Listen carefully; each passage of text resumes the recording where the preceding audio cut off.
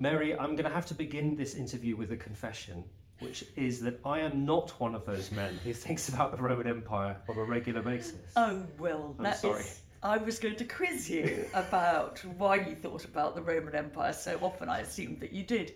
I'm afraid not. And it turns out, actually, on reading your book, I realised that I would have been taught some kind of Roman history at school, but I think it was a very long time ago, so I don't know much. And therefore, of course, this was a revelatory read for lots of reasons. Yeah, well, I do tend to think, I mean, I don't know why all those guys think about it so often. It's kind of, I think it's about some sort of macho fantasy. Yeah. But, who knows? Who knows? I suppose what I think is, well, okay, if there's some interest out there, come and get more interested and read differently.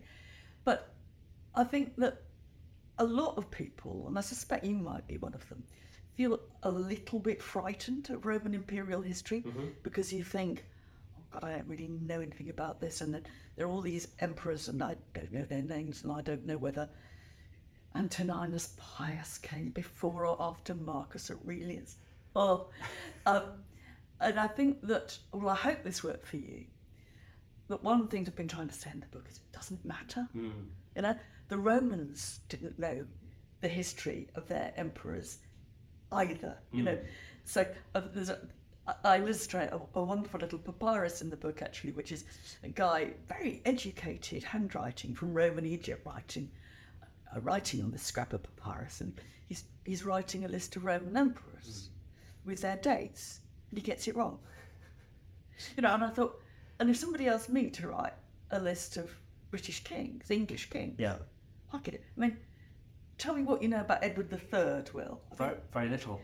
But you don't need to have that kind of information to ask quite different and I think more interesting sorts of questions about them. So this book has a sort of thematic approach. So you look at this idea of emperorhood and how it affects sort of different areas. So was that sort of partly the reason to have it like that? That makes it far more accessible for the common reader? I hope so. I mean, it's really unpicking the job description of the Roman emperor in our terms. And, I try to be, I hope I am reassuring. So look, if you need to know who a particular emperor is, I will tell you. But by and large, don't get worried about the names. There's a list of them at the beginning. If you really want to be nerdish, go and look at the list. But most emperors are very like every other emperor, really. And, today, Marcus Aurelius, who's still famous because of his Meditations, best-selling book, Meditations, he said at one point, and I thought, right, okay, that's my cue. He looked back at his predecessors and he said, same play, different cast. Right. And so my job is to say, don't worry, go with the flow, and we'll think about what these guys did, what they ate, how they travelled, who served them, how they ran the Roman Empire. You've mentioned a few there. We'll start with food, actually, because your sort of section on dining is so interesting because it covers lots of different things. As you say, sort of imperial dining was a place where people would be able to assert their status. It was all about the emperor showing that he was top dog, and of course, who is sat next to him or near him, who has his ear. But there's also the peril and the danger that comes from dining, this idea of poisoned food being a constant worry. Is murder on the menu? That's always the question. I think dining's interesting because it's one place where the popular movie image has got it right. We all know if we go to a movie about Roman emperors, at some point they're going to be lying down, reclining, saying, "Pass the grapes, please, Marcus," aren't they? That's how you know you're in a Roman movie. Yeah. And in some ways, I think that was a Roman image too. If they thought about the emperor, one of the roles they saw him in was at dinner. And they really wanted to get an invite. They wanted to get an invite because it was the time you could bend the emperor's ear. You could feel important. It's very like now. And I know that, were I ever to be invited to, a royal dinner.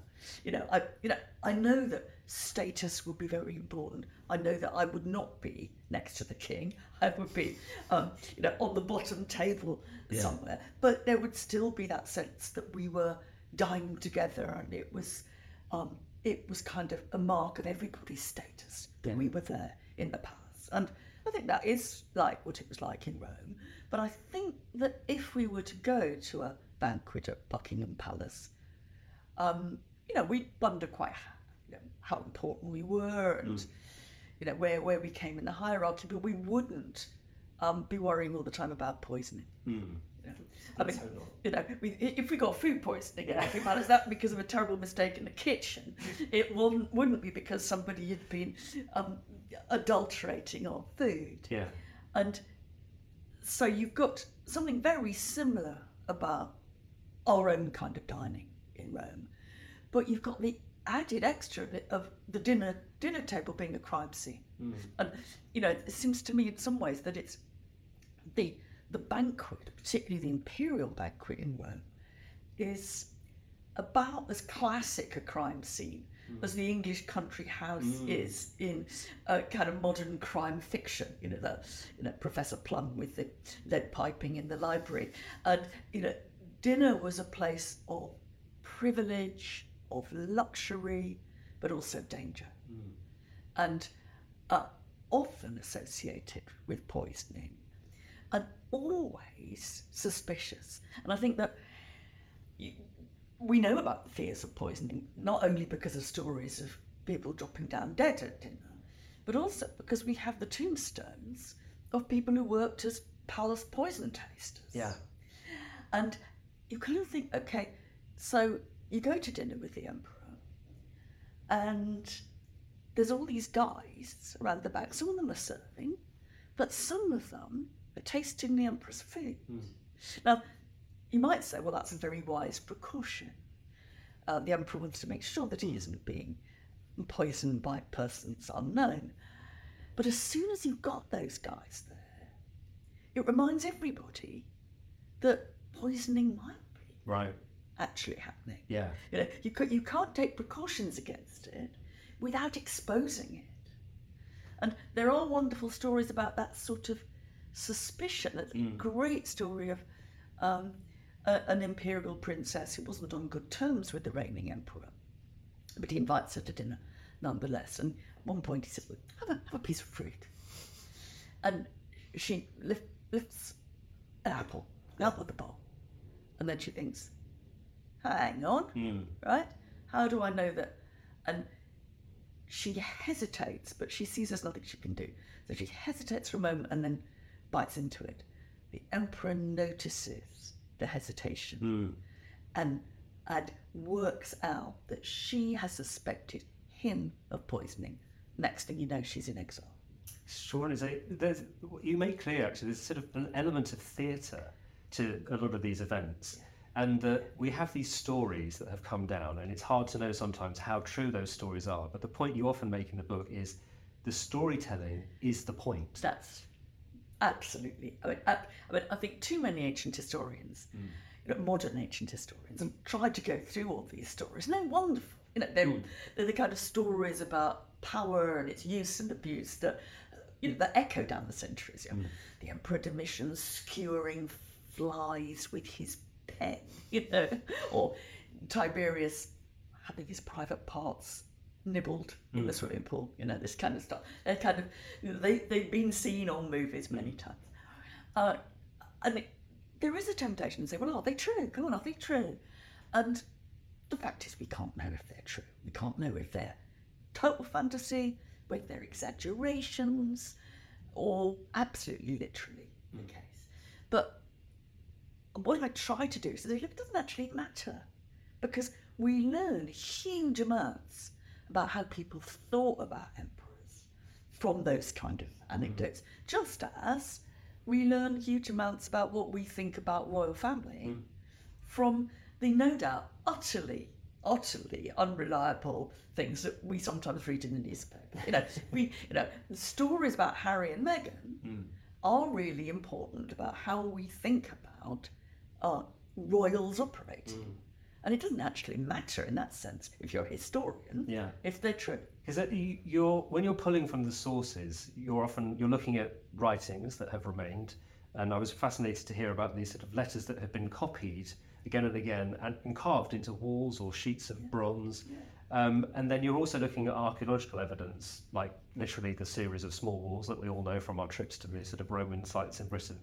And there's often this weird thing where there are huge amounts we don't know. So you point out that in many of the houses, there are lots of rooms surrounding a central area, and we don't know what those rooms are for.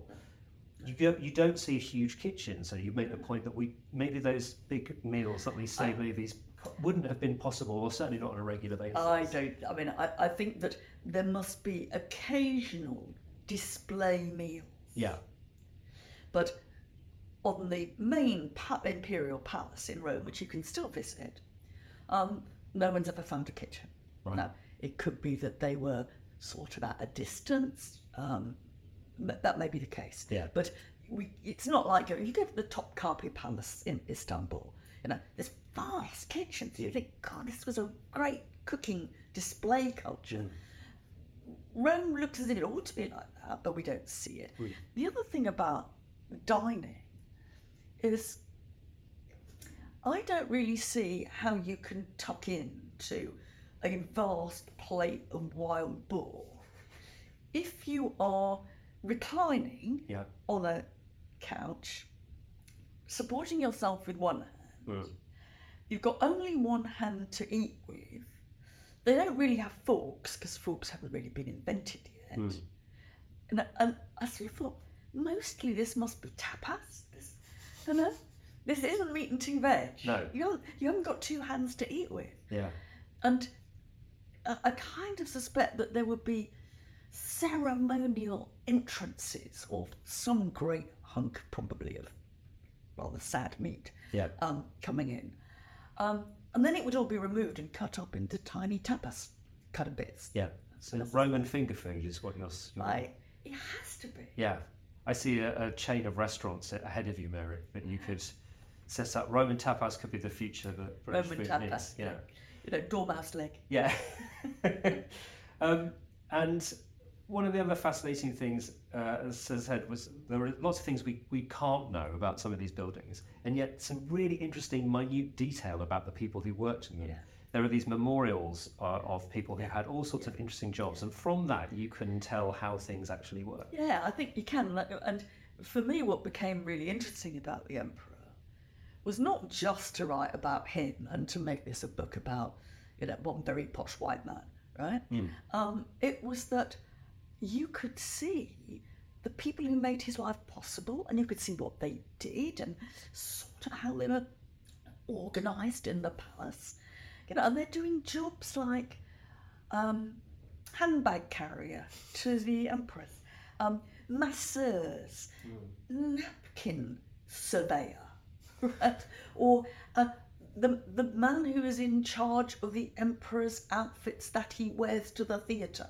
These minute specialisms, mostly done by slaves. I mean, the Roman palace was built on the labour of thousands of slaves. They sometimes were given, quite often probably, given their freedom, but they still went on working in the palace. But you start to see a whole community there. I went to Rome last week, actually, and there is one area of the palace that you can be pretty certain was largely populated by the slaves who worked there. I don't quite know what it was for, but we can see from the graffiti on the wall that it's slaves, and they're being jocular, they're being rude, like Roman graffiti artists always are. But you find it's quite moving. They're leaving their names and where they originally came from. And I was with a friend who were trying to kind of decode them because Roman handwriting is awful. Yeah. It's quite hard to read. And then we found this guy who was Bassus from Kherson. He comes from Ukraine, and so he was wanting to tell us where he was from.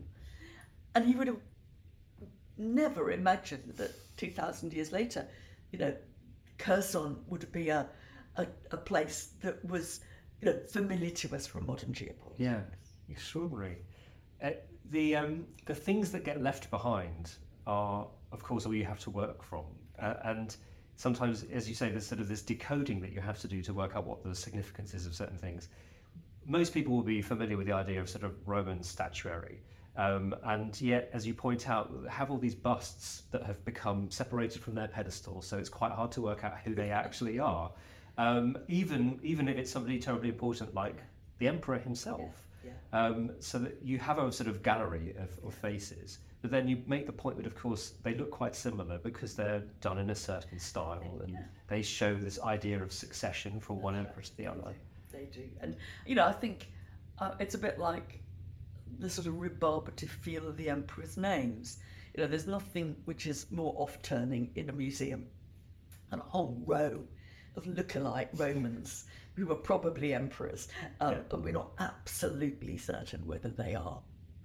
And, I watch people just walk past those, and in fact, true confession, I walk past them. It's not, you think, come back one day. But in some ways, it's quite interesting to think, look, the point is they do all look the same. Yeah. When I was thinking about how emperors are more similar to each other than they are different, that's what the statues say. That they're creating a brand image which is pretty look-alike. The faces are slightly different. So when they're just busts, you can see slightly different facial features. But all the bodies are the same. Now, with the English monarchs, we're kind of used to them being Henry VIII, fat. There's no fat on a Roman emperor in any full-length statue. And they're trading on their similarity, at least in the public image. I mean, heaven knows what they were really like. And if you go to biographies, you find all sorts of descriptions of these guys which don't look a bit like what their statues are. Augustus has got yellow gappy teeth and terrible spotty back. Well, you'd never guess that. I guess in a modern sense, we would talk about branding, and you sort of make the point that Roman coins, which of course are a very common thing for people to understand, that was partly a branding exercise. It was about getting your face out there, and of course those coins distributed across the empire so that everyone knows who you are. Absolutely everywhere. And it was radically new. I mean, we take it for granted. We just assume that there's going to be a monarch's face on the coins. That's, so what?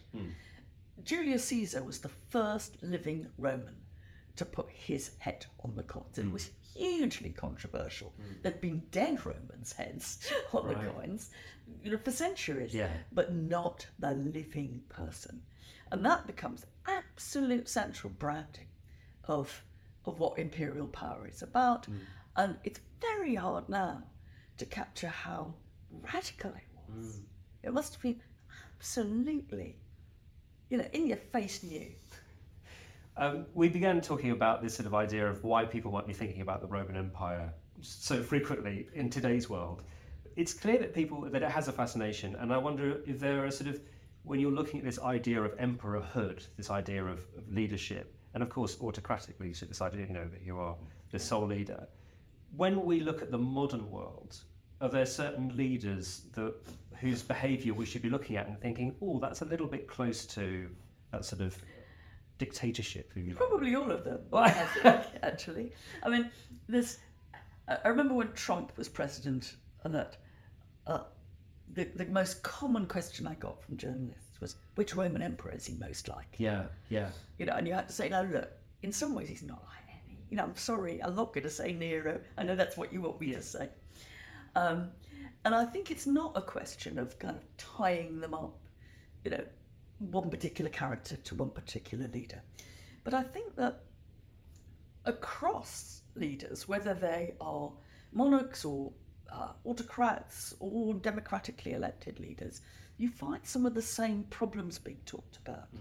And I think one of those that comes out really clearly with Roman emperors is the emperor just a performer?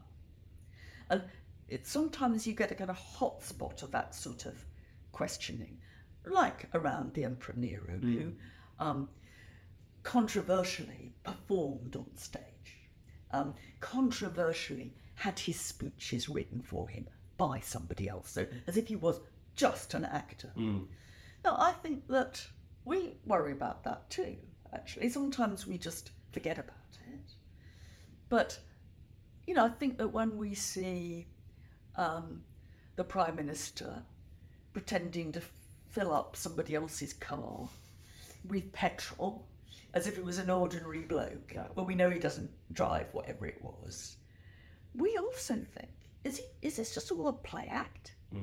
Are they pretending? What's the level of pretense in power? Now, in some ways, you might say, well, it has to be pretense. You know, that's the only way you can do it, by pretending to be leader. You're not really a superhuman leader of the Western world. You're an ordinary bloke pretending to be that.